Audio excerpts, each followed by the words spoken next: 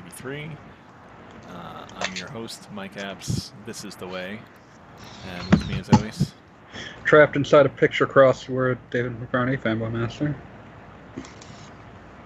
Wondering what it's like to be two-dimensional, Michael Baker, Gaijin Minokatari. Got peaks and valleys, but not much texture to it.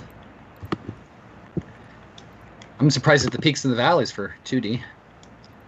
Yeah, I mean you've seen it. You've seen a map. Yeah. So, how's everyone? What have we been playing? it's Mandalorian Eve. That doesn't feel like a state-recognized holiday. And yet it should be. I don't care who recognizes it. It's a damn holiday. I refuse to recognize it. God damn. Your application for time off is denied. Unfortunately, the only Star Wars game where you play as a Mandalorian is awful, so Yeah, let me tell you not about playing how. any games. Let me tell you about how playing that video game, for those unaware, Star Wars Bounty Hunter on your PlayStation 2 and GameCube, playing that helped me understand, games can just have bad level design that's hard to navigate. It's not a fault of me as incapable of navigating them, it's just bad. Mm-hmm. Sometimes it really is the game's fault. Sometimes. Yes, it is. That game especially. That game's just awful. It got They really released went. on PS4. Yeah, for some If you reason, hate one of the yourself. 50 PS2 games you can play on your PS4 and soon to be PS5 really doesn't deserve to be on that list. But I mean, a lot of things on that list are baffling. So, I believe approximately 1 in 10 of those things on that list are collections of old Neo Geo games. Sounds about right. How do you feel about multiple layers of emulation? Not good. If I got a game for you, Not good. dig your own grave and save. Thanks, Troy. Listen.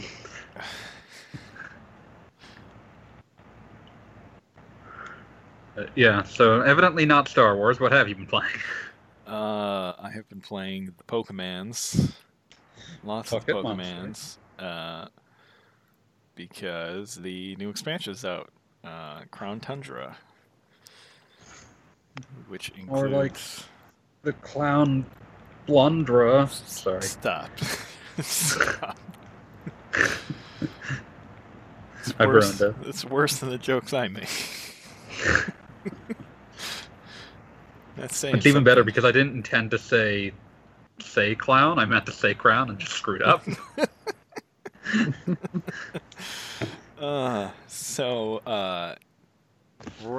Right when you start the expansion, someone just casually hands you a Master Ball, which is kind of funny. Yeah, that's a weird thing to have happen. Yeah, it's like, here, you might need this thing.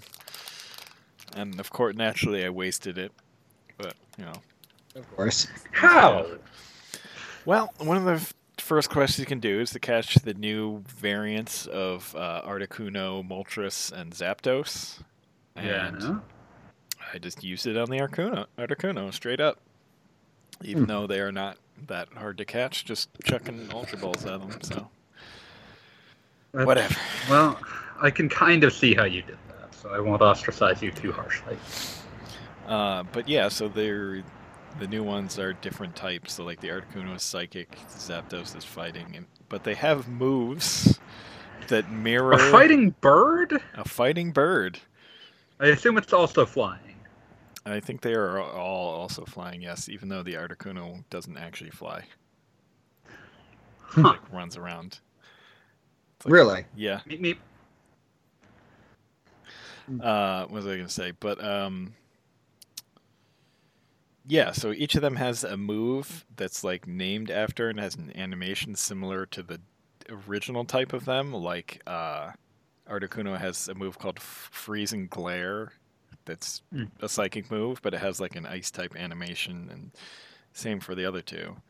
But it's pretty funny when you go to return them to the guy that's like tasking you with tracking down legendaries and stuff. He like mentions that, oh, like this Moltres doesn't look like the fiery bird of legend, but whatever. What have you done? But yeah, so far it's been really, really good. A lot better than the first expansion. Mhm. And it's got like a cool new mode. What the heck is it called? Something Ultra Raid, where you go through like a little dungeon thing and pick up Pokemon as you go along. You can't use your own, and then eventually fight off against a legendary Pokemon that you can catch. So, and they can also be shiny, so you can do some shiny hunting there if you're crazy. And you shouldn't do that because Yes. it'll hurt you. Yeah. Yeah, my brother was telling me about this, and he's like, "Oh, you get this. This is your chance if you have a shiny charm." I'm like, how do you get that? He's like, "Oh, you just have to fill out the Pokedex." It's like, yeah, Normal person things. Yeah, no, no, thank you. But yeah, I mean, other than that, it's really fun. Considering they've added like all the legendaries from the past games, which I don't think are all available in that mode.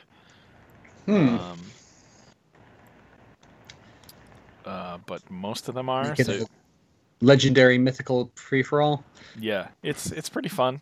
You can obviously do it as much as you want, catch lots of legendaries. It's multiplayer too, so you can do it with other players. And I mean, it can get quite hard because you're not using your own Pokemon. You have to take a rental one, and then you can switch to different ones that you catch along the way. Take me to the Safari Zone. Yeah. So it's pretty cool. And the new Wild Zone is huge and quite cool, with lots of different Pokemon you can catch there. And it just seems like it's really like this super cool end game type expansion I was hoping for in the first one. Although I shouldn't have hoped for it since there was another one coming. But yeah, it's what I was looking for, and it's really, really cool. I was foolish. Don't be me. Yeah, and I can finally use all the cool legendaries from Sun and Moon, so I'm happy. Yeah, it's really good. Highly recommended. Yeah, it got me Wheel to seal of approval. it got me to stop playing Hades for a while, so that's quite Miraculous. impressive. Yeah. Impressive in and of itself.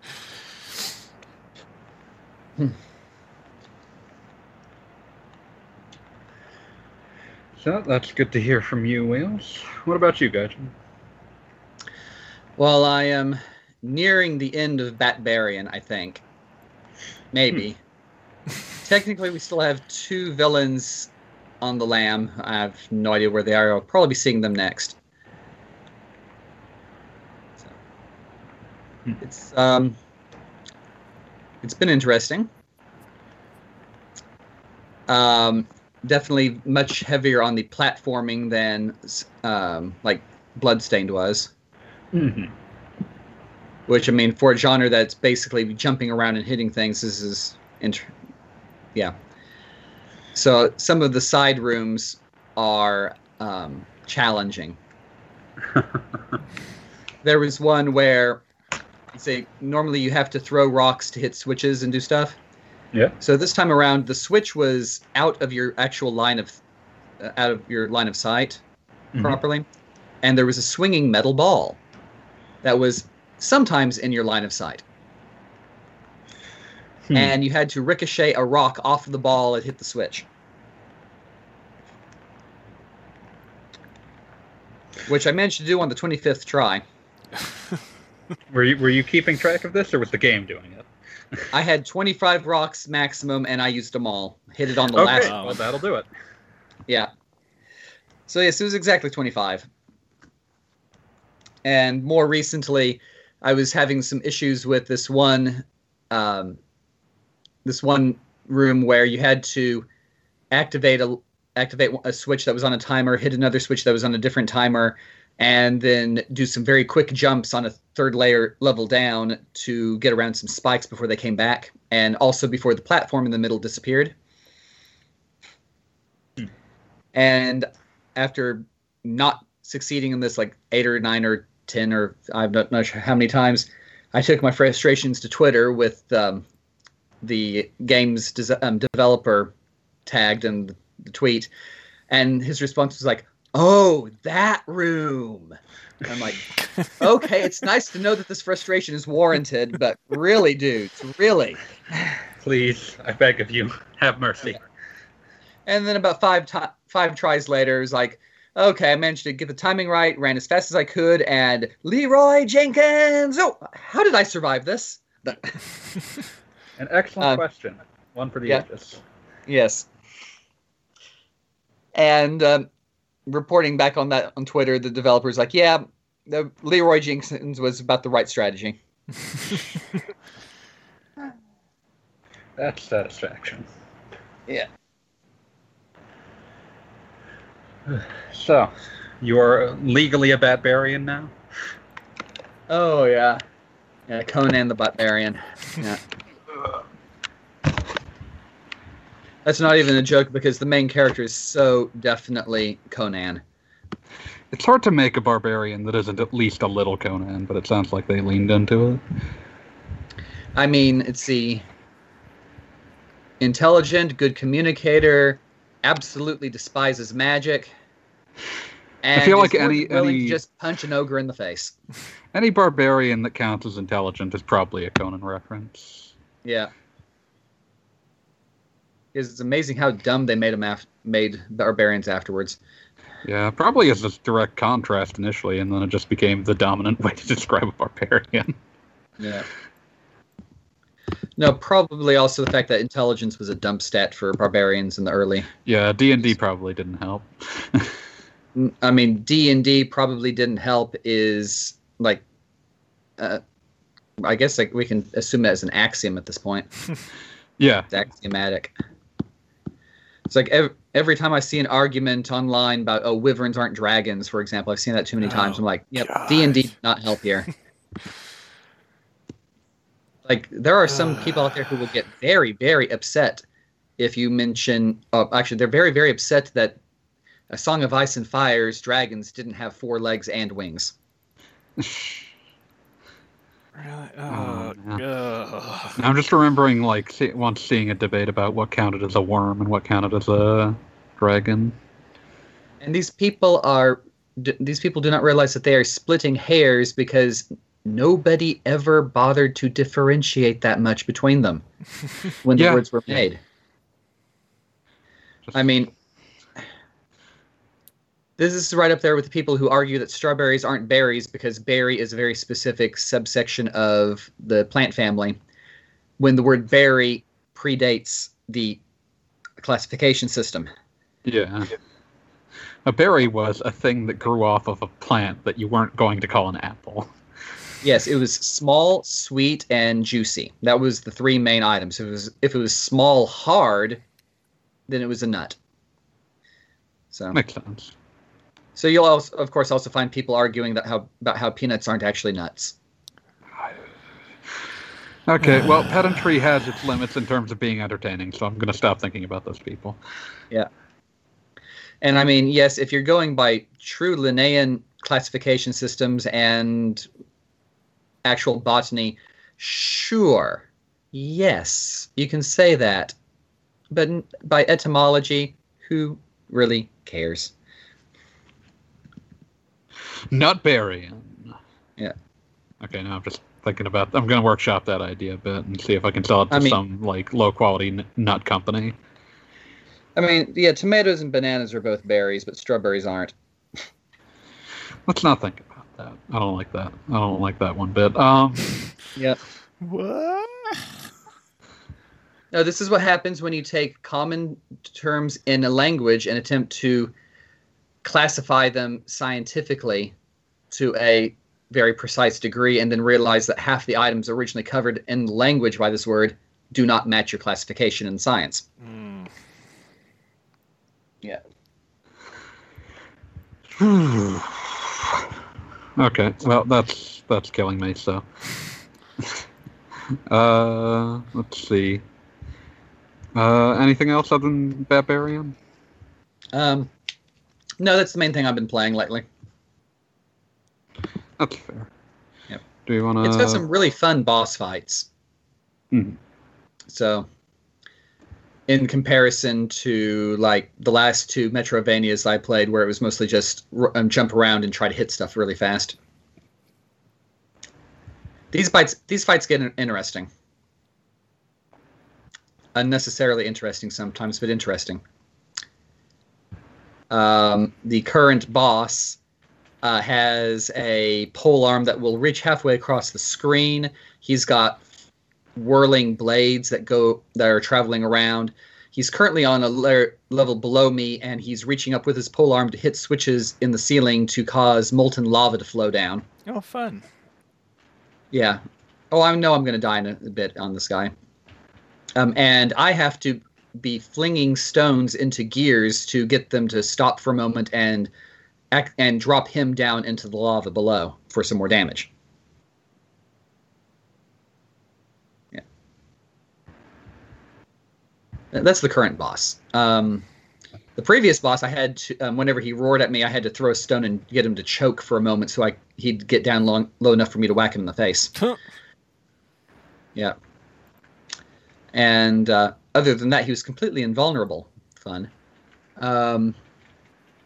Before that, there was a ghost who didn't really realize he was a ghost and just thought it was funny to wear dead people.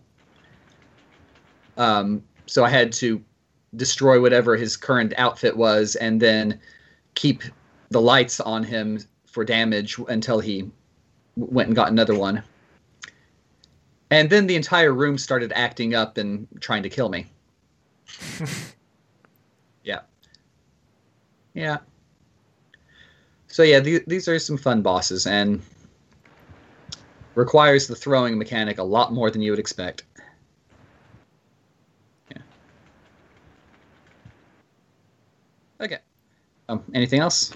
Or do we want to? Oh, I just muted myself. I was not thinking. I thought I was unmuting myself. Are there any? Let's see. There was that Nintendo Partner Direct Mini. Is there anything we want to touch on from that? I saw recently that somebody's releasing a new Game Boy game, physically. Yeah, companies do that occasionally. It's weird. I can't remember what this one was. Dragonborn. Huh. It's like £47 for the physical cartridge. Yeah, that sounds about right. That's way more than any generic Game Boy game would have ever been, but I mean, that's what you do when you're doing boutique print runs. Yeah. I don't know, I mean, how much was the main Game Boy game back in the day? Not more than $30. £47 is way more than that. Well, how much was it in Britain? Because the prices can be quite different. I would believe as much as £30, but I wouldn't believe that they were ever that high. Oh. Okay. So, shall we pull out the long-ass Q&A list? Sure. That's fair.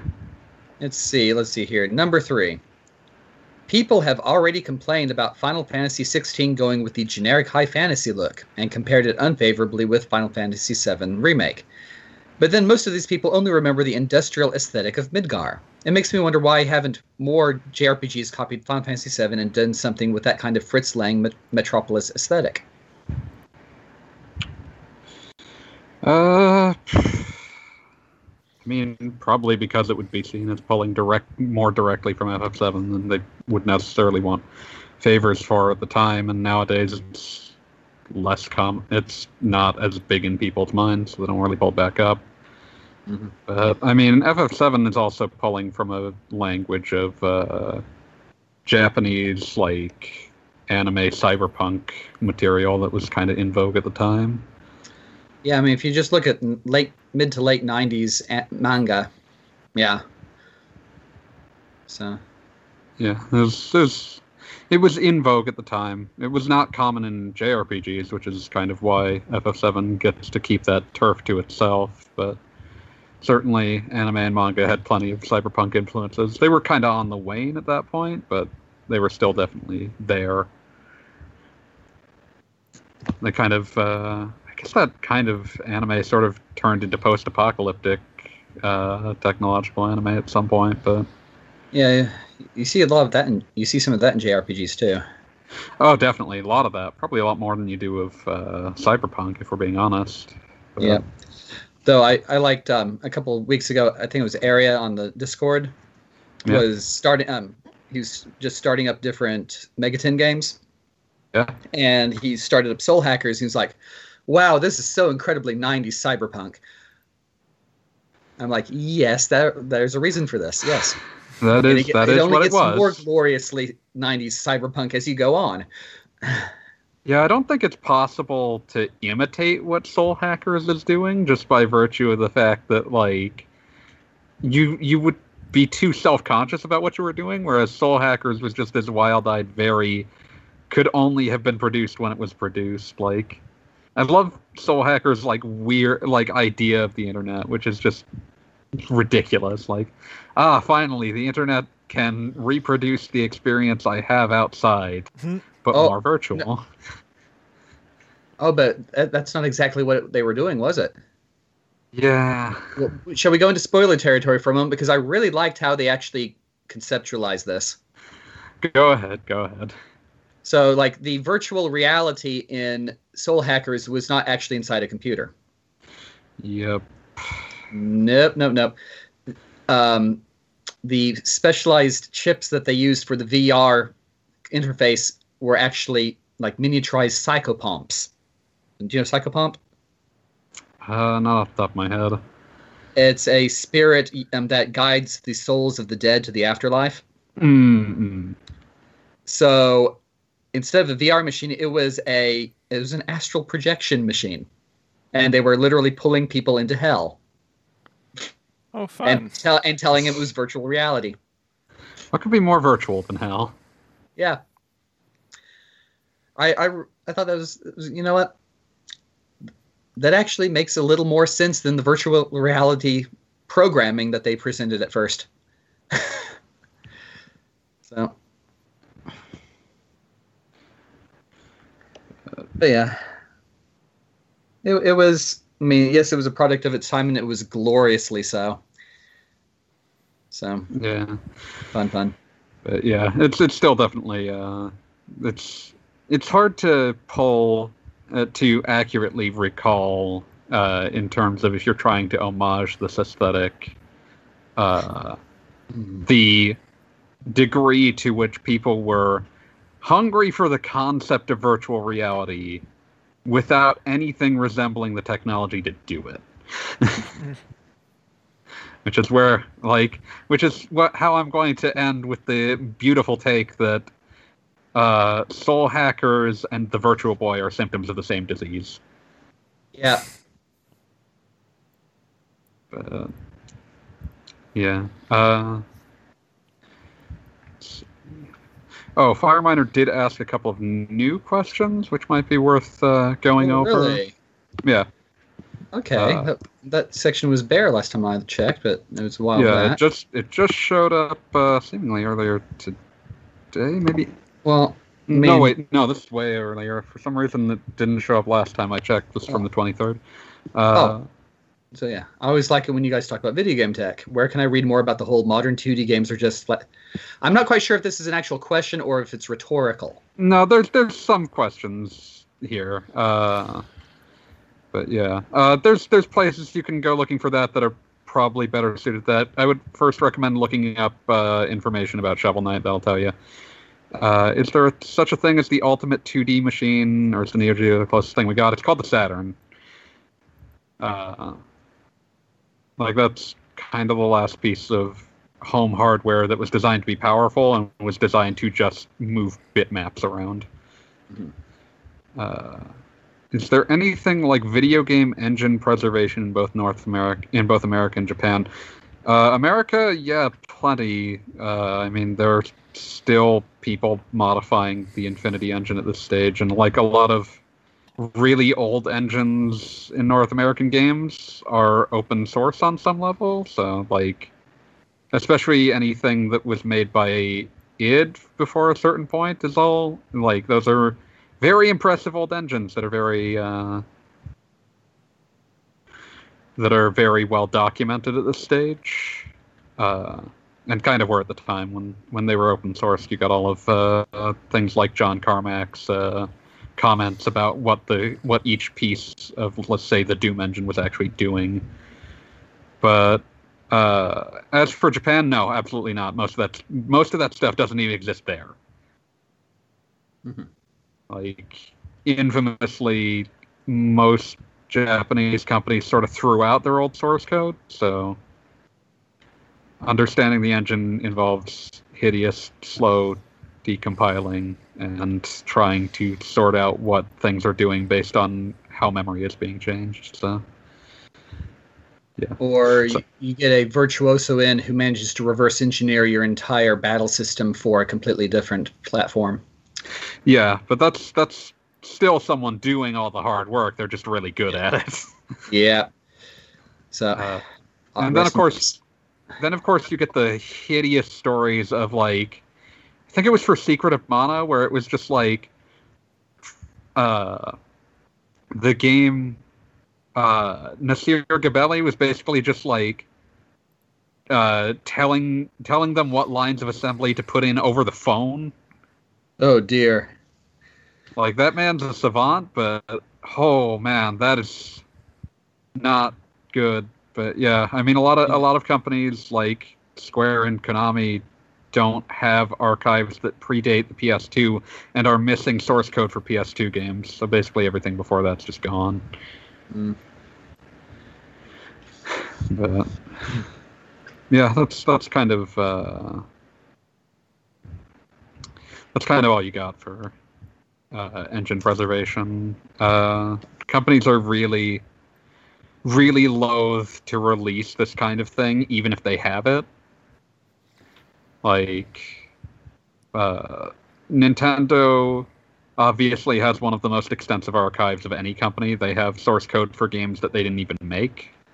Mm-hmm. Which is infamously how Square was able to get source code back for Seiken Densetsu 3 for the Trials of Mana portion of the Collection of Mana release.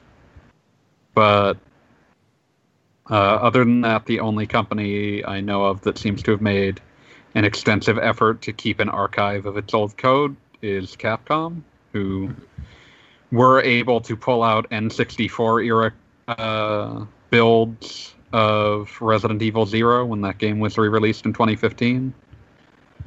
But otherwise, like, a lot of that stuff's gone. It's, like, super gone.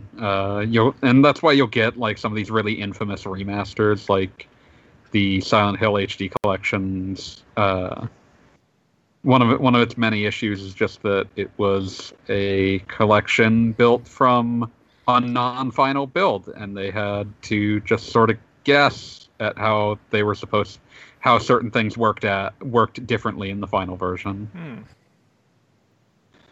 Get that with a lot of those remasters.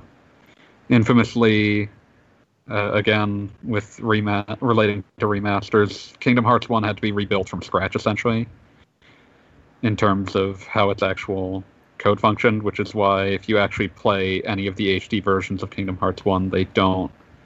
Like, the camera doesn't work anything like the way that it did on the PS2. For the better, but at the same time, it's a very different camera system, and it's like, well, they're rebuilding it from scratch anyway. They might as well fix it. So yeah, that's the technology corner.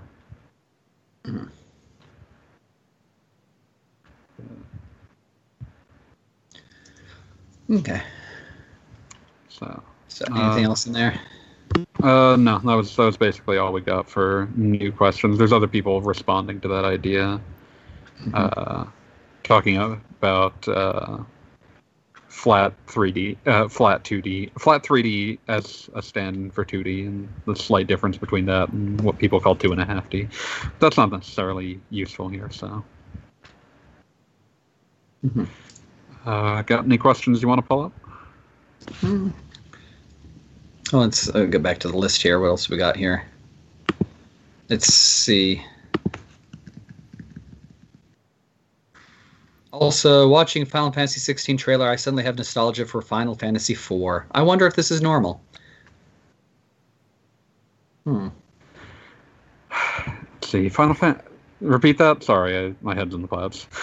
Also, watching Final Fantasy 16's trailer, I suddenly have nostalgia for Final Fantasy 4. I wonder if this is normal. I mean, I get nostalgic for FF4 about once every week, but the FF16 trailer isn't what did it. Yeah.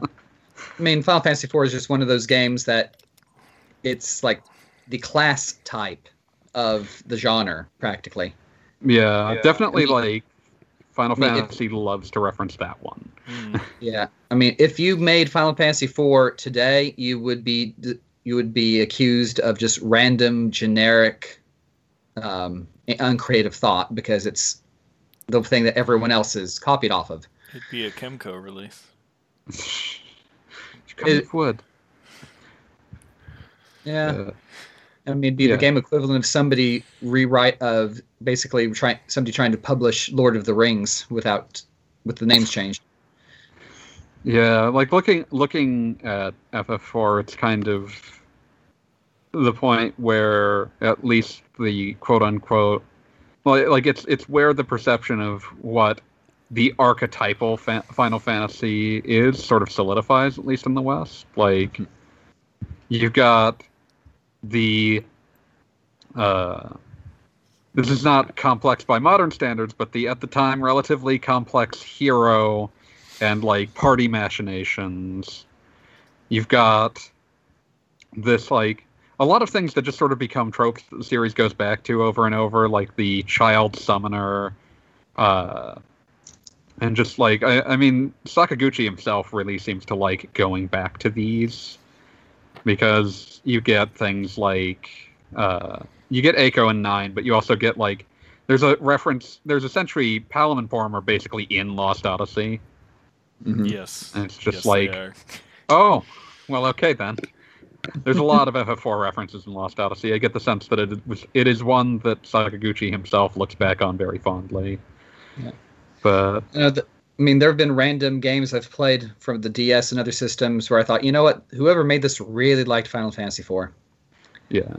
Yeah. And they did that a lot. But I feel like that's also a way that Final Fantasy's harkening back to the medieval aesthetic tend to like to sort of show their bona fides about like, no, we're really going for the medieval aesthetic this time. Here's the child mage. But yeah, they did actually just release a bunch of new info about FF16 on the website. Fans were angry, as they tend to be. No.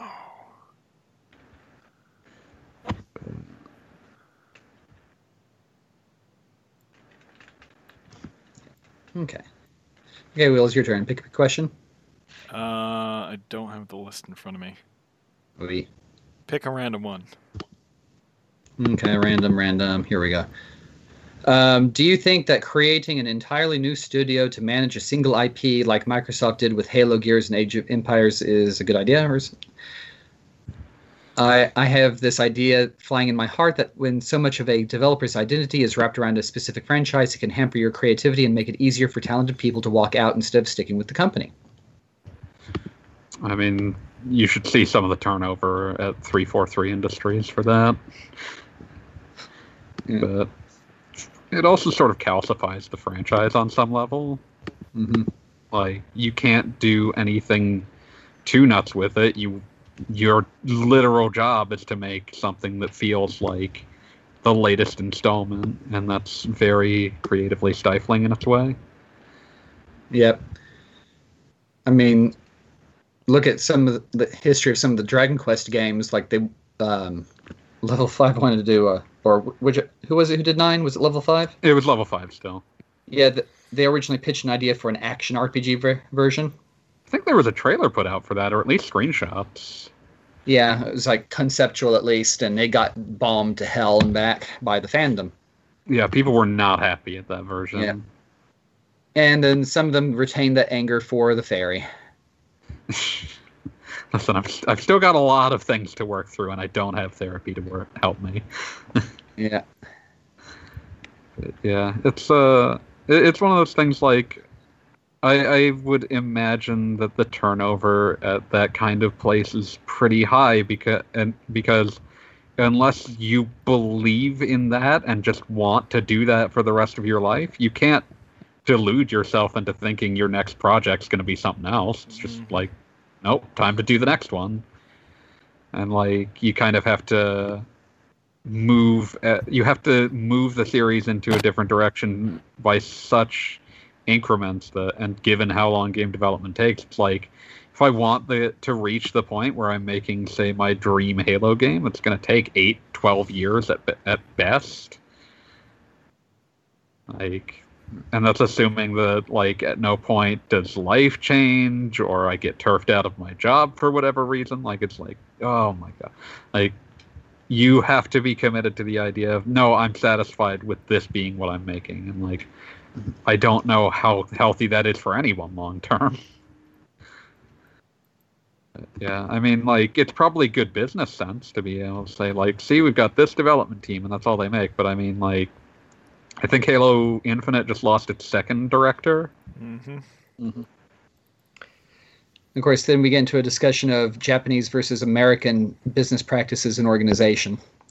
That's definitely true, but at the same time, like, I would say that those are probably the most stable jobs in the American game industry. And that says a lot about the American game industry. Definitely. But I mean, like, I will say, if you're working at 343 Industries, Microsoft is in no hurry to shut you down. You always know what your next project is. You're never in the pitch, oh god, we need a publisher phase. Like, that is as stable a job as I can think of exists in the video game industry, and it's still just going to burn people out. Yeah, let's see. Yeah, I can only imagine what's going to emerge from Halo Infinite. It will probably be a very interesting game just by virtue of how many hands were in the pot at various points, but I have no idea what's going to happen there. Mm-hmm.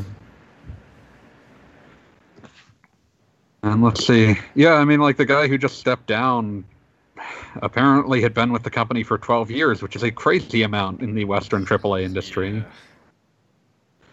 He'd worked on Halo Reach 4, 5, and Infinite. Apparently he's still at Microsoft, which is, I guess he just asked to be transferred out of that. And or Microsoft was like, this isn't getting finished fast enough. Are you ready to, would you rather just move somewhere else? I don't know. But yeah, like transferring out after you reach another development snag, I could totally see that happening. It's just like, I can't do this for the rest of my life. And hey, there's a lot more Microsoft game studios to transfer to now. Yeah, you could. I mean, if you're at Microsoft, you can basically transfer into just about anything and probably find something that'll use your talents. So, yeah, creative director Tim Longo departed last year. Apparently, a veteran of the older games, Joe Staten, took over the single player a few months ago. So I'd imagine this was probably a role he was transitioning out of for a while.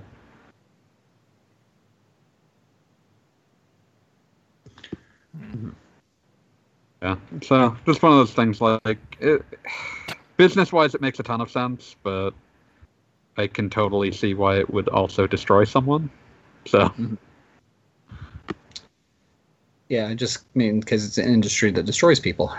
Yeah, no, it chews people up and spits people out. Yeah. Let's talk about Cyberpunk. No.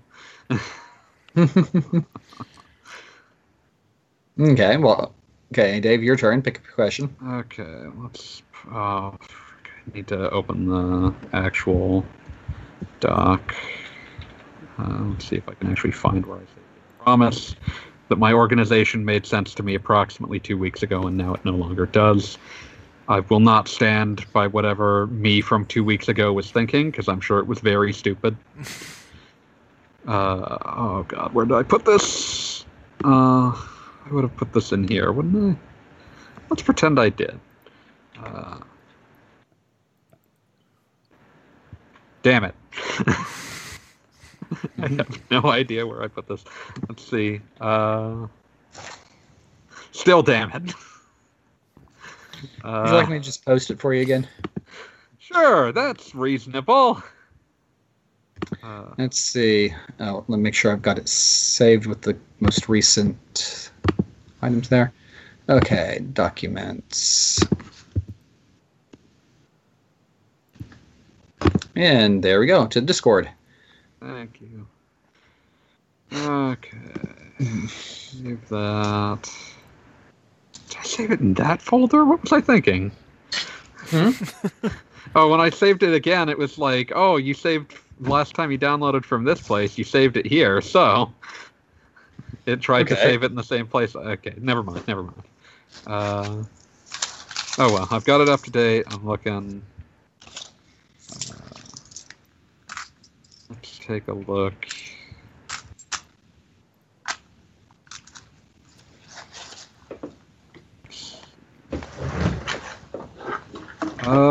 Let's hit a nice, easy punching bag. Breath of What do you Fire? think? No. Which number? Number 28. What do you think about gambling mini games in video games? Personally, I think it's a chore, especially mahjong in games like Yakuza. And having gone into a pachinko parlor in Yokohama, I am of the opinion that those machines could literally brainwash you into slack-jawed idiots. Never actually seen a pachinko parlor in real life. I consider that a blessing because I've heard there's a lot of smoke in many of them. But it's gotten less over the years, but I'd imagine. But yeah, I don't know who these necessarily appeal to, but like mahjong seems to be a popular simulation target in Japan. So I mean, I guess I can't complain too much. It's not a particularly difficult game to program. Yeah. I remember like mahjong games were of such stature in Japan at one point that the PS1 launched with 2 different mahjong games. Yep. Mahjong Station, Majin, and what's the other one? Mahjong something Tengoku, probably. Mm-hmm. Well, the big question, or the big answer here being just first that the guys making the games also liked gambling. Yeah, there's a lot of salarymen involved in video game creation. Yep. And this is before we even get into Yuji Horii. Yeah, a man whose love of gambling is well known and explains why the randomization distribution of any given Dragon Quest is much higher than its approximate Final Fantasy counterpart. Well, that and the lose half your money if you die before. Everything's a gamble. Yep. But yeah, and it's also important to note that very rarely are these mini games necessary to progress the game. Yeah, there are definitely games that will be built entirely around mahjong, but even in Japan, there's often some sort of gimmick. Usually porn, but yeah. Yeah, the few times I can think of where you really do want to use those mini games to progress, it's usually a slot machine. Oh, yeah. So I'm thinking like Pokemon's Game Corner, where you really do want to get some of the items eventually. Yeah, Pokemon's Game Corner, Dragon Quest you usually want to. But those games are also usually built around the idea of... those games are usually also sort of built around the idea that they don't work with the same odds tables as an actual casino. Yeah, they're definitely much easier. As for the existence of like 7 Pachio-kun games in the early 90s, I can't explain that one. If you don't know what Pachio-kun is, you can probably guess by the name.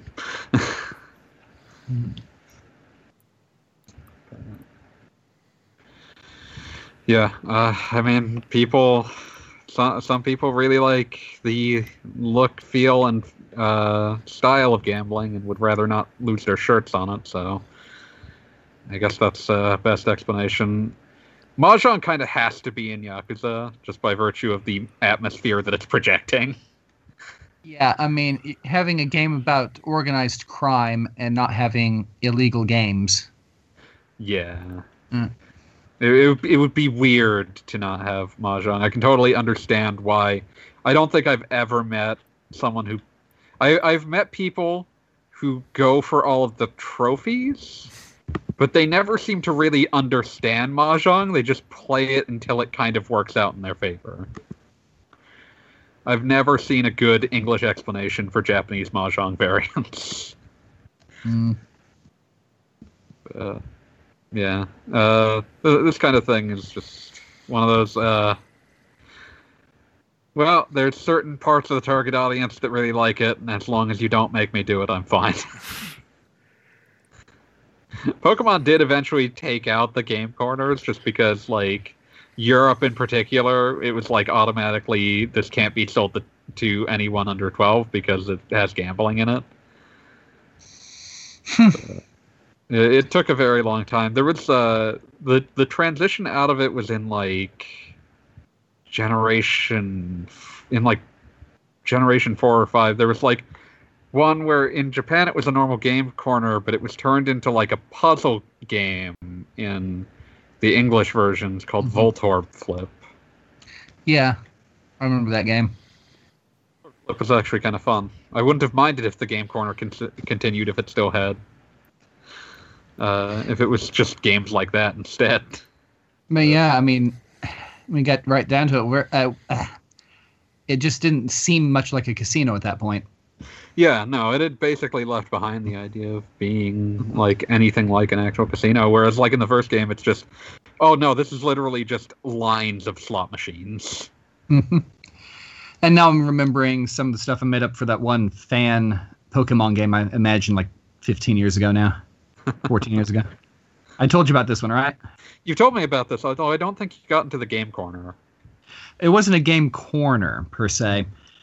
This game had... the idea for one of the gimmicks for the game was that instead of just having like version-specific Pokemon, different gyms in the region had aligned differently politically, and so you didn't actually face the same gym leaders all the way through both versions of the game.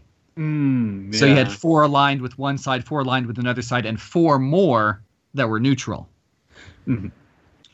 And so one of the neutral gyms was, it was a town way up towards the plateau in the mountains. Mm-hmm. And the gym was actually the Lucky Penny Pokemon Gym and Casino. Huh. And as part of the gym's gimmick, when you went up against the gym leader, he had a randomized list of Pokemon, 1 out of 100. Huh.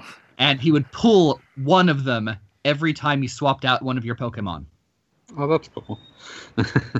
And it could be anything from a level 1 Bellsprout to a level 100 Mew, too. Yeah. But yeah, literally every time you switched out Pokemon, then he would choose one, and you would have to verify that you really felt lucky with whatever you were going up with next. Mm-hmm. That's the luck of the draw for you.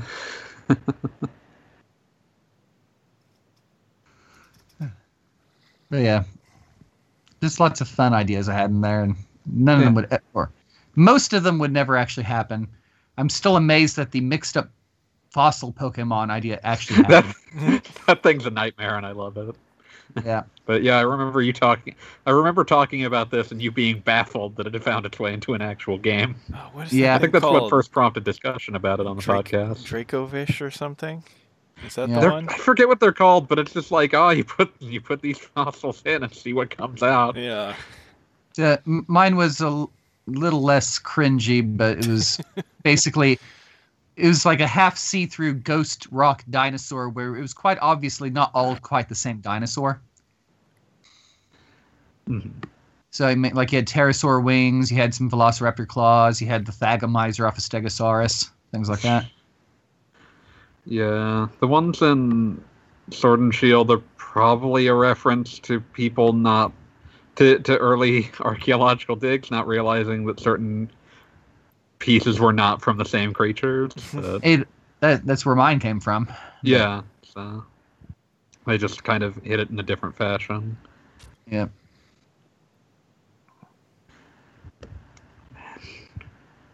What a great design. I love those things. They're horrible abominations, and I love them.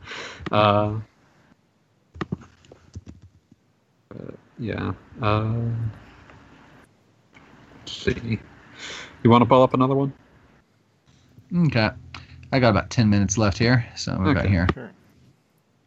Let's see. Oh, let me mark this one as red first. Okay, and... Okay, number 29. Let's keep going. I know that America can chalk it up to the prevalence of first-person shooters and military worshipping culture, but the Japanese almost never make video games about their military. Is this because of how the Japanese view the JSDF?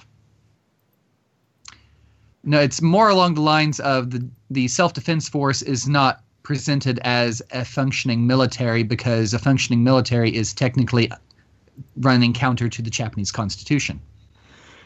Yeah, there's some calls to try to make that not the case, but I don't think they've fully succeeded yet. So.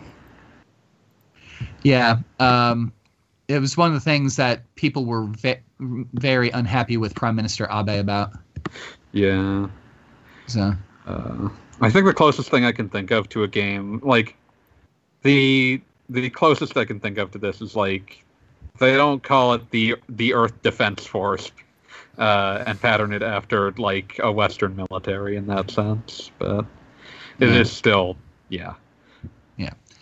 I mean, you'll see variations on the SDF through a lot of anime and video games, just the concept of it's a National Guard, basically. Yeah.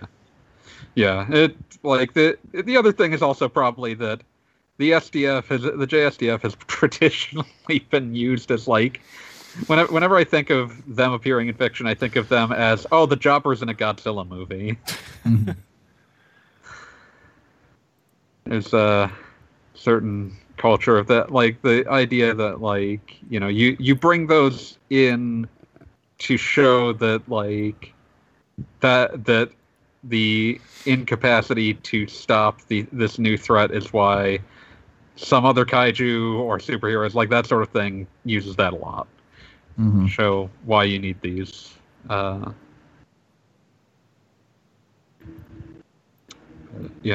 I mean, there's definitely military otaku in Japan. That's an entire thing, but I think they usually end up being big into other militaries rather than the JSDF, so... Yeah. I mean, it's all about stuff looking cool. It's not about, oh, I really wish I had lots of guns. Yeah. Some of them are like that, but a minority. And nothing like the American version. Yeah, I don't want to think about that. I'm just remembering truly baffling, I think Gynax did this, OVA Otaku no video, which is full of a very 80s snapshot of otaku culture. Say what? I'm just, snorting, yes. Mm-hmm. Yeah. It's full of a very 80s snapshot of otaku culture, and there's definitely a military otaku in that, but his entire thing is that, like, he wants to get, like, these really detailed models of guns. Yeah. And he just gets, like, really obsessed with, like, you know, you have to treat these right, you have to make them look as nice as possible. Yeah. Is even at the depths that most Japanese people would never actually think about actually shooting a person. Yeah, guns are scary. If you don't live around them, they're even scarier. I'm still remembering the interview that Boing Boing Net managed to get with the 3 Yakuza Dons and Yakuza 3, the game. Yeah. And as part of the interview, they were discussing why Kiryu didn't just shoot somebody, and it's like, dude, if you have a gun, the police notice you faster. Yeah, like there is no reason to pull that out. Like the only people who would be holding a gun in this situation are criminals. They're going to be just all over you. Yep. I mean, that's why the 2004 assassination of the mayor of Nagasaki was such a massive deal. Oh man, that is nuts. But yeah, if we want to real quick hit 30 since it's a related question. Mm-hmm. Has the JSDF tried propaganda through video games like they've been doing with popular... I'm going to put big air quotes around popular for manga, anime, and light novels recently. The one I remember seeing was Gate, and it was... I didn't see it, but I saw some clips of it, and I was like, this looks awful, and by all accounts, no one seemed to like it, so... Oh, I heard so many rants about random things in that show. I did not even bother to check it out. No. Yeah, it's apparently based off of a light novel, but yeah, I don't. It is think so definitely based off of popular? a light novel, and that with everything that entails. Yeah, I don't think that this is a particularly popular thing. Like this probably happens more, but I don't think that this is pervasive in the way that every to put it another way, every Call of Duty game has a lot of U.S. military. Go look at any trailer for those. They are much closer to actual military propaganda when you look at a Western FPS. Yeah, it's all about that, and I don't think that there's much in Japanese media that approximates that. Yep. Yeah, I mean, it's the wrong era for jingoism in Japan. If they had video games back in the 1930s, then I'm sure you would be saying the exact same thing as Call of Duty. Yeah, that's one of those things. I feel like that kind of jingoism might theoretically resonate more with an older generation, but that's not the audience you're capturing with a video game. Why bother? Yeah. So. And in general, Japan just doesn't really want to go back there. Yeah, no one with a healthy understanding of what was going on last time Japan got jingoistic wants to be there again. So, Yeah. So, thankfully, we don't have to see that. Sadly, I will continue to have to see Call of Duty Cold War trailers again and again. Please no. Yeah, too bad. We have to live with that. Yeah. Okay. Yeah. Gaijin's probably running out of time at this point. I got about 5 minutes before I need to be out the door. Okay. Well, make sure that you don't forget to plug at the very least. Wait. Oh, do we? Of course. Yes, plug. Child, so you guys continue on. Okay. Okay, well, plugging it with Princesses of the Pizza Parlor, available on Kindle and Kindle Unlimited. Almost to the point where I can get the next paperback edition up. Nice. Run into a small stag because the person helping me with the or fixing up the cover properly is currently experiencing a blackout due to blizzard. Oh boy. Yeah, Central U.S. Yay. Oh boy. Yep. We've just got all the weather events going on right now. Yes. Central U.S. is apparently freezing over, whereas meanwhile, I have friends down in California who were given evacuation warnings for fire. So, we're doing great here. But yeah, Princess of the Pizza Parlor, Kindle Unlimited, Michael Yarimizu, Yarimizu. Yep. So yeah, just wanted to make sure you got that out before you had to leave. Yeah. Anything else you want to bring up before question or no before you head out? Let's see. Got anything left here that can be answered within 3 minutes? 15 seems fairly quick. Do third-party companies still make weird accessories for the Switch like they did with the DS and PSP? I actually have a DS TV tuner. I would love to see that if you could post a screenshot. I really don't know. I haven't been paying attention. I've never seen such a thing. I feel like a lot of those peripheral manufacturers have just kind of gone by the wayside to begin with. I mean, I'm trying to figure out how they would actually work with the Nintendo Switch. Yeah, there's not really a lot of like. I guess you would plug it in through the USB-C. That's the only thing I can think of. Mm-hmm. But I mean, people barely make third-party docks that function, so I wouldn't trust them to make something else that functioned. Mm-hmm. But yeah, I think this kind of thing has sort of fallen by the wayside since it's not like these have become locked down and complex enough pieces of machinery that it's actually hard to make things that interface with them in these weird fashions. So, and there's also just not a lot of demand for, say, a TV tuner at this stage. Yeah. Boy, I'd like to see that, though. Yeah. And I mean, what would be a good one for the Switch? The craziest thing I've seen is something that I've actually seen games support, which was like the flip grip, which is just like a thing that puts the Switch into a sort of tate mode, where it's just a giant portrait screen rather than landscape. And like there are old arcade games for which that's very good, but you know it's a very niche product that doesn't have to do anything electrically. It just has to.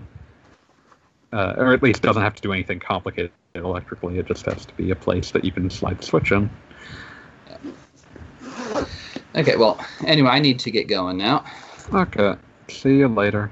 Okay. I will stall until Wheels gets back. Okay. So, I'm curious to see how you'll be stalling, but unfortunately, I shall be going now. Okay. Bye-bye. See ya. See ya. Little Spanish flea, a record star he thought he'd be. I can't actually do any questions right now. That would be problematic for a number of reasons. I guess, since this just came out and it means a lot to me, hey everyone listening to this, No More Heroes 1 and 2 just came out on Switch and they're both really good. Please play them. I think that they're neat. They're only $20 a pop, and until the 15th of November, which I assume this will be up before, they're available for 10% off, which isn't much on a $20 game, but I mean, it's something. They seem to be very nice ports. And Suda51 would make an interesting RPG, but I'm not sure what that would look like. I mean, Grasshopper Manufacture made Contact, but I don't think Suda himself was terribly involved with Contact, which was a weird, neat game, but not exactly what people were looking for, I think, at the time, and seems to have performed quite poorly. I do wonder what he could bring to the genre, though. That would be... let's see, who actually did work on that? Oh, it's directed by a man named Akira Ueda. What other credits does he have to his name? Oh, this is a man who's from Lovadelic, of course. Thought I recognized that name. Yep. FF4, Secret of Mana, Mario RPG, Moon Remix RPG Adventure, UFO, and then he was the Grasshopper for a while. He was on Flower, Sun, and Rain. If you've never played that, that is a weird game. Both of the Shining Soul games, which are probably the least weird games that Grasshopper ever made. He was apparently director on both. Supposedly they're decent Diablo clones. I never played them. I don't play Diablo clones. You all know that by now. Michigan Report from Hell. Huh. That's a really neat game. If you've never played that, that is a Japan and Europe only horror game where you're playing a cameraman. And the idea is that you are trying to convince the reporters you're recording to get into situations that will keep the ratings up. And if you're really irresponsible, every stage you can end up just getting your reporter killed, which, maybe don't do that. That's a little off, but I mean, you do you. And yeah, so each stage can have a different reporter because that's not a game over state. You just get a new reporter next stage. Very strange game, as is tradition for Grasshopper Manufacture. But, referenced in the aforesaid No More Heroes, where the cameraman is reporting for something called Zaka TV, which might be a reference to something older, but nothing that I'm personally aware of. But Zaka TV logos can't be found in No More Heroes. There's kind of a... If you've never played Suda and Grasshopper's games, like anything that Suda particularly took a shine to tends to congeal itself into a broader universe. Whether they're making really direct making shout-outs to each other, or whether a character will just wander into a new game. One of my favorite auteur developers. There's a certain je ne sais quoi that you only get from him, and it's nice because, like, there's certain signature calling cards he really likes. Stylistically, he really likes very uniquely done background designs. Really interesting cel-shaded visual styles tend to follow in his wake. I mean, Killer 7, No More Heroes, even Flower, Sun, and Rain has like a crazy cartoon visual style. It's really off-putting. Oh my. Really loves him some luchadors, Mexican wrestling, probably Japanese wrestling, but there's a lot of crossover between Japanese and Mexican wrestling if you're not already aware. Loves some luchadors, loves Hitmen as like a device or character. I mean, Killer 7, No More Heroes, and he was not director on this. He was more of a...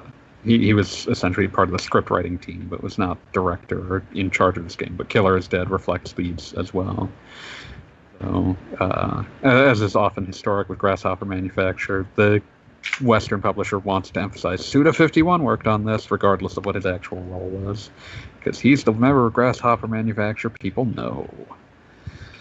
But yeah, great. I could go on. Like, this is just going to turn. This stalling is just going to turn into me ranting about Suda51. So here's the crash course I've given a few times. Originally worked in a funeral home. Ended up being called in to do script writing for, I think it was Fire Pro Wrestling 3 Special, something like that. And infamously wrote a script that ends with your character realizing, minor trigger warning for suicide, but basically the protagonist of Fire Pro Wrestling Special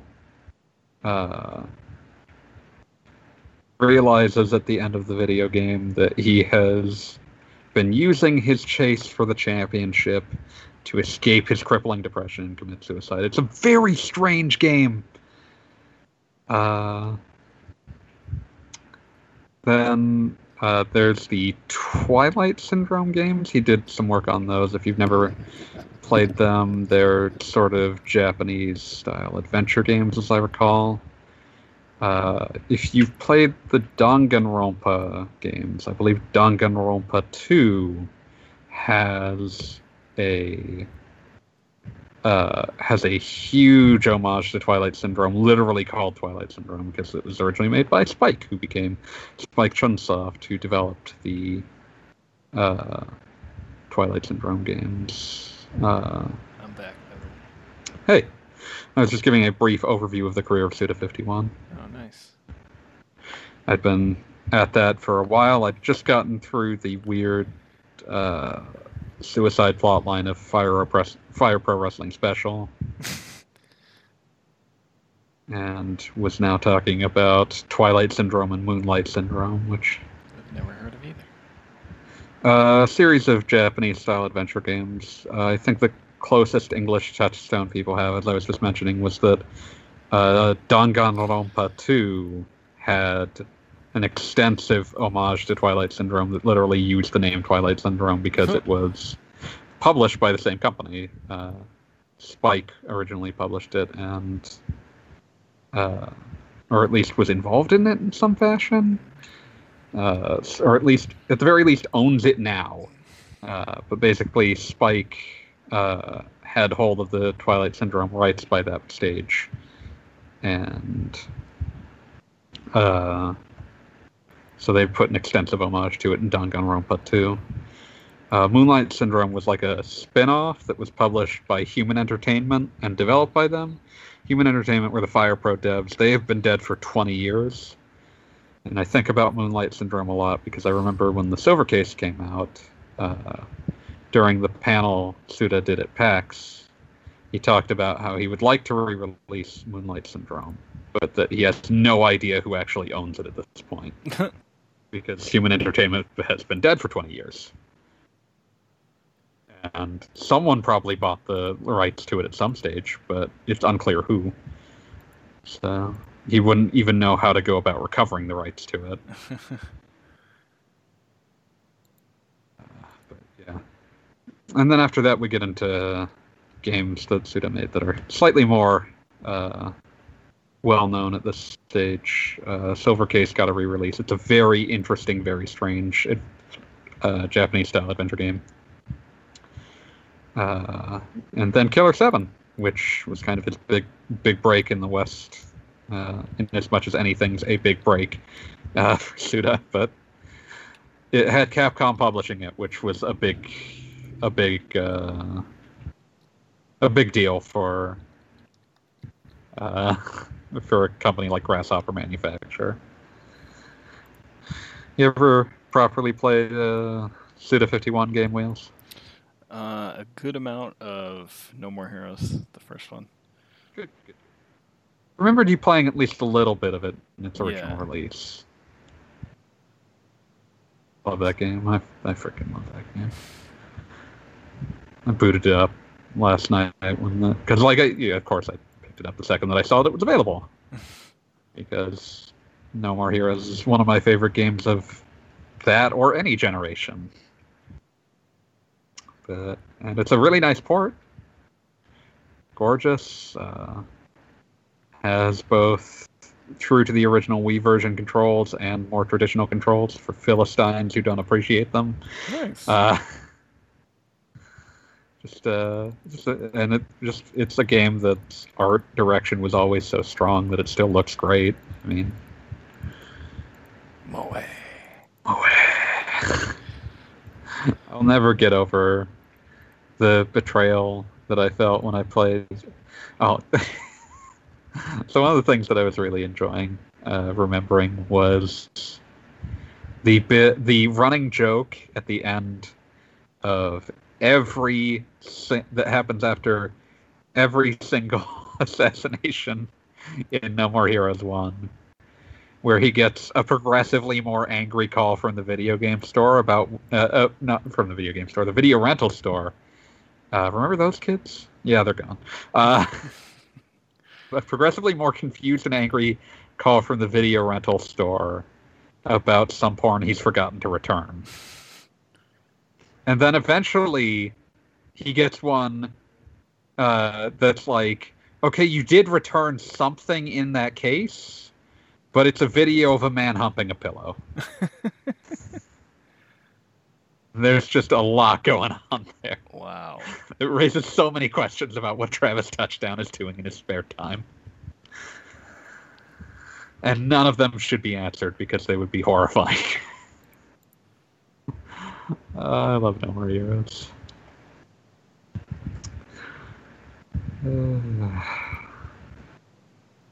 Payback make you a noble man, Wheels. Is that a fact? Probably not.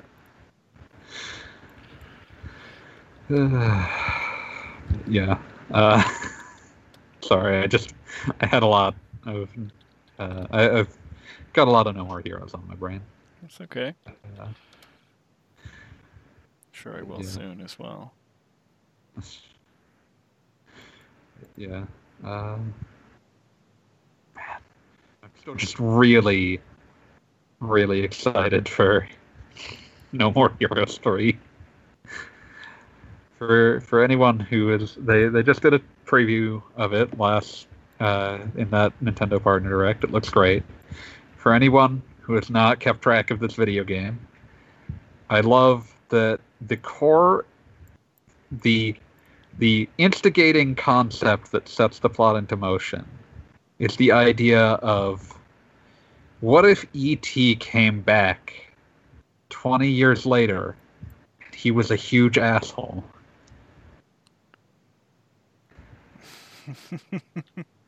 Powerful opening statement. Also, you sound very tired. We should probably wrap this. We should, but we have to talk about some stupid Stadia nonsense. Again? Yes. Yes.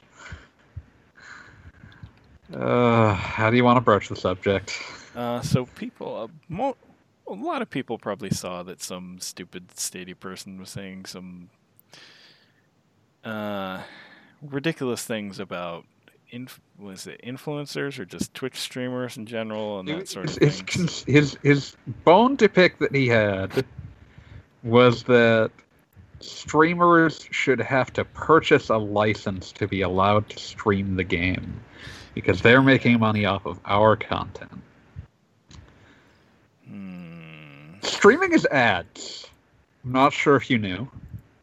I knew. Streaming a video game is an advertisement. But even if we don't just taking this as this is why you should let people stream your game as a business. A stream is an ad. It's one of the best ways to raise awareness. Which is why you will often see streamers get sponsored to play a game. Because as it turns out, it's a good way to get a game in front of eyeballs that might not have otherwise thought about it. But even if we ignore that, there's also the as yet untested, and no one wants to put their hand on the stove long enough to find out what'll happen if you do, situation where, at least in America, it's unclear if streaming it would be considered transformative in such a way that it would be considered fair use. We won't go into a long spiel about what fair use is and or means, but in this case, what would be useful here would be that your use of the work needs to be for a different purpose than it had in its original form. And you would probably be able to get away with that if you argued that the thing people were watching on stream was not necessarily the game, but the way that the streamer interacted with it. And therefore, that the game was not what they were selling you, and seeing the game was not what they were selling you. You could also make the fair argument that watching a game is not really the same thing as playing it, and that therefore the streamer's version of the game is already transformative by that nature. But I'm not a lawyer, and I should probably stop talking out of my ass. Beyond that, we learned this man shooting his mouth off and becoming the main character of Twitter for a day led everyone to dig back into his history. What a history that was. Oh, boy. And this is the reason Wheels wanted to bring it back up. Yes. Yes. This man was a higher up on a certain video game we've ranted about recently. Which one could that be? Which one did we devote half an hour to just the airing of grievances about? Assassin's Creed 3. Yes. The director. Someone directed that. He was the director of that video game. It's just everything has come full circle. In the stupidest way possible. This is the thing that I keep thinking about with Stadia. is that Stadia is like some sort of weird argument that video game development is like an argument against the existence of meritocracy. Because someone can keep doing things like this and just gets picked up by Stadia, and that's their job now. But the ultimate irony was that he was talking about how streamers were stealing the creative work of game developers and not paying it back, while his Twitter banner was uncredited fan art that he had stolen and not given any credit for or acknowledgement of. Whoopsies. Yeah, he just seems like kind of a huge dick. Yeah. Man, the first credit listed on his Wikipedia is lead designer on The Sims 2, which leads me to believe he must have known somebody and gotten a job from that. Let's see. Yeah, this feels like he must have known somebody, because it's saying like he worked at Tourist Games in Australia. You know, the developers of a bunch of GBA first-person shooters, very impressive ones, but mostly impressive for their technology rather than their... Like, they were fine first-person shooters, but, like, they were not reinventing the wheel there. Let's see, I'm trying to make sure that I'm thinking of the same, right, Taurus Interactive. Yeah, they were the ones that ported Doom 2 to the GBA. Which is a very impressive port, no doubt. I mean... that is not supposed to run on that kind of hardware, and the fact that it runs as well as it does. But yeah, a lot of their other stuff is licensed work, which is probably fine. I mean, whatever pays the bills, but you know. But yeah, it says that he worked there for a bit, and then immediately was able to find his transfer to Maxis and be a lead designer on The Sims 2, which is kind of a big position to just immediately go to. Which is why I'm suspecting he probably had an in with someone. Yeah. But yeah, I'll just keep making fun of Stadia. Phil Harrison works there now. Ha ha ha ha ha. Remember that guy? Yeah. Who did he work for before? Oh, he was at Sony. Oh, yeah. Okay. He was the one in charge of the PS3 when it launched. Oh, fuck. Oh, well, that explains a lot. Yeah. Yeah.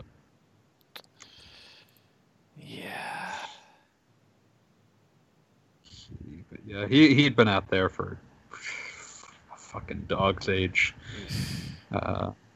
Then let's see, he departed. He resigned from the company in February of 2008. Holy shit, he went on to Infogrames. That's not a good place to be. Right around the time they released Alone in the Dark 08. That would have been an inherited project, but they did not release anything good after that either. That was also right around the point where he claimed that single-player games would stop existing. Let's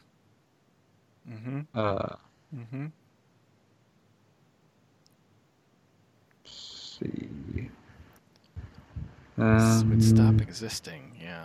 You know, that Ghost of Tsushima and Last of Us 2 sure did poorly.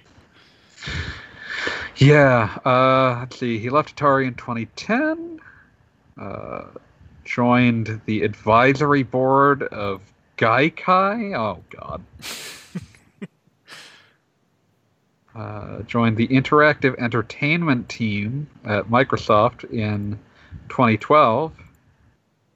Huh, that's an auspicious time there, isn't it? Oh, what did they launch about a year after that? Oh. He left in 2015. And then in 2018, he joined Google. Gross. So yeah, he's been responsible for... He has been the guy in charge of a number of disastrous video game console launches, and nothing can stop him from getting jobs. How does that work? No amount of having failed in the past. How does he keep getting work? It's one of those things, like, it's just crazy when you see it, because it's just like, you would think that, like, fairly or not, you would think that failing in that capacity once would essentially bar you from ever doing this again. You'd think so. To be on your third go, I mean, fool me once, shame on you. Fool me twice, shame on me. Fool me 8 or more times, shame on me. Is that reference to Nested? Probably. It's a Futurama joke. Yeah. It was it's just the episode where Dr. Zoidberg has to go back to his home planet. Oh man, that's a good one. And he keeps like they rubber band his claws together so that he won't start snipping at people. And Amy keeps removing them. And she just says, fool me 7 times, shame on you.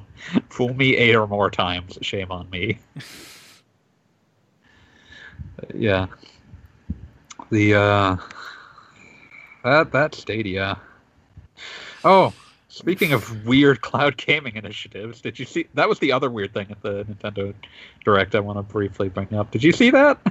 No. Like the Control and Hitman 3. Yeah. Like, this has existed in Japan for a number of years at this stage. In Japan, you could get a cloud version of Resident Evil 7 and a cloud version of Assassin's Creed Odyssey that you could play on Switch. And I assumed they just weren't going to do that in the West. Because it was weird. I guess not. But I guess they just were waiting for the right test games? I don't know.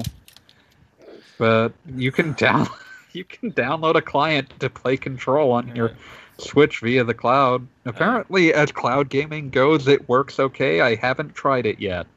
I downloaded it, but I have not actually tried it yet. I might download it just to see how it works. Yeah. I like Not the expecting much. client is free, which is smart on their part. Yeah.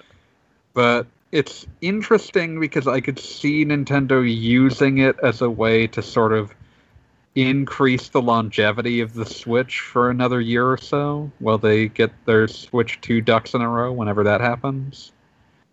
But we'll see. I don't think I would ever see like a first-party Nintendo title do it, but I could see them trying to incentivize third-party titles doing it at some stage for games that were just nakedly never going to run. Because I remember like flipping through that partner direct, and all I could think while I was like, I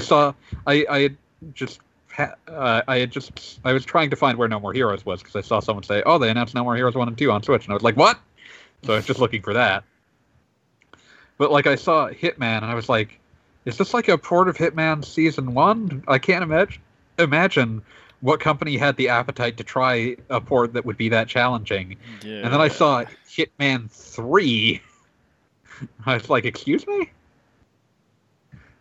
And then like I actually saw and then I actually saw that it was a cloud thing, and I was like, "Oh, they're doing that in the West?" It was crazy. Yeah. I mean, Control is a useful test case by virtue of the fact that it requires a pretty high-end PC to run. It doesn't run well at all on PS4 or Xbone's base No, it does version. not, from what I've heard. I have the PS4 version. I'm probably just going to play that on PS5, and maybe it'll run better now. Hopefully that has access to the PS4 Pro's boost mode, but yeah. If you wanted to use a test case of a desirable game that typically hasn't run well on anything, I mean, that's a reasonable test case, and I would imagine that Hitman 3 is another one where it's like, well, you kind of can't get this on running well on anything unless you've got a very expensive new console. So this is the kind of thing that like this sort of cloud thing actually kind of makes sense on. Mm-hmm. We'll see if that bears out with the technology. I don't trust it. PS Now is still garbage to actually use. Haven't tried xCloud. Apparently that works, but I mean that's also the full might of Microsoft behind it. Yeah. So yeah. Very So weird. that's our news potpourri. Yeah. Assassin's Creed 3 still sucks. Still bad. And now we know We're more still about dumb. why. I'll still probably pick up Valhalla. I found out today that the voice of Travis Touchdown voiced George Washington in Assassin's Creed 3. What a waste of his time. Now I just really want to put Travis Touchdown lines over George Washington in Assassin's Creed 3. Oh man, that would be awesome. Or McDonald Miller lines. That would also be good. Oh man, he was McDonald Miller in Metal Gear Solid, Peace Walker, and 5, and you could get very different kinds of lines out of him in both of those. Mm-hmm. You could pull the Peace Walker one where he's yelling at Snake for not wearing a shirt. That one's an incredible, like, he just starts yelling about it, like, what the hell is wrong with you? Or you could take one of the more serious lines from MGS5, where he's screaming about how no higher cause, no greater good, just revenge. Robin Atkin Downes is great. Absolutely. And actually, No More Heroes in general has just excellent voice acting all around. Oh, man. People process grief differently. I will leave discretion on the second half of that quote. But I will say, if you're curious, YouTube has a useful video just called "The Best Line in No More Heroes 2." Yeah. So yeah, that's us. I don't think me and Wheels have anything to plug. Nope. Anything you want to? Let's see. Anything you want to bring up before we close things out? No, I think that's about it. Okay. Well then, I will. We will see you next time. Questions go in the questions section of the RP Gamer Discord, or the podcast section, excuse me, or they go in the comment section of this very episode, or a prior one. We'll be checking because these usually go up around the time we record new ones. But yeah, otherwise, see you, Space Cowboy. See ya.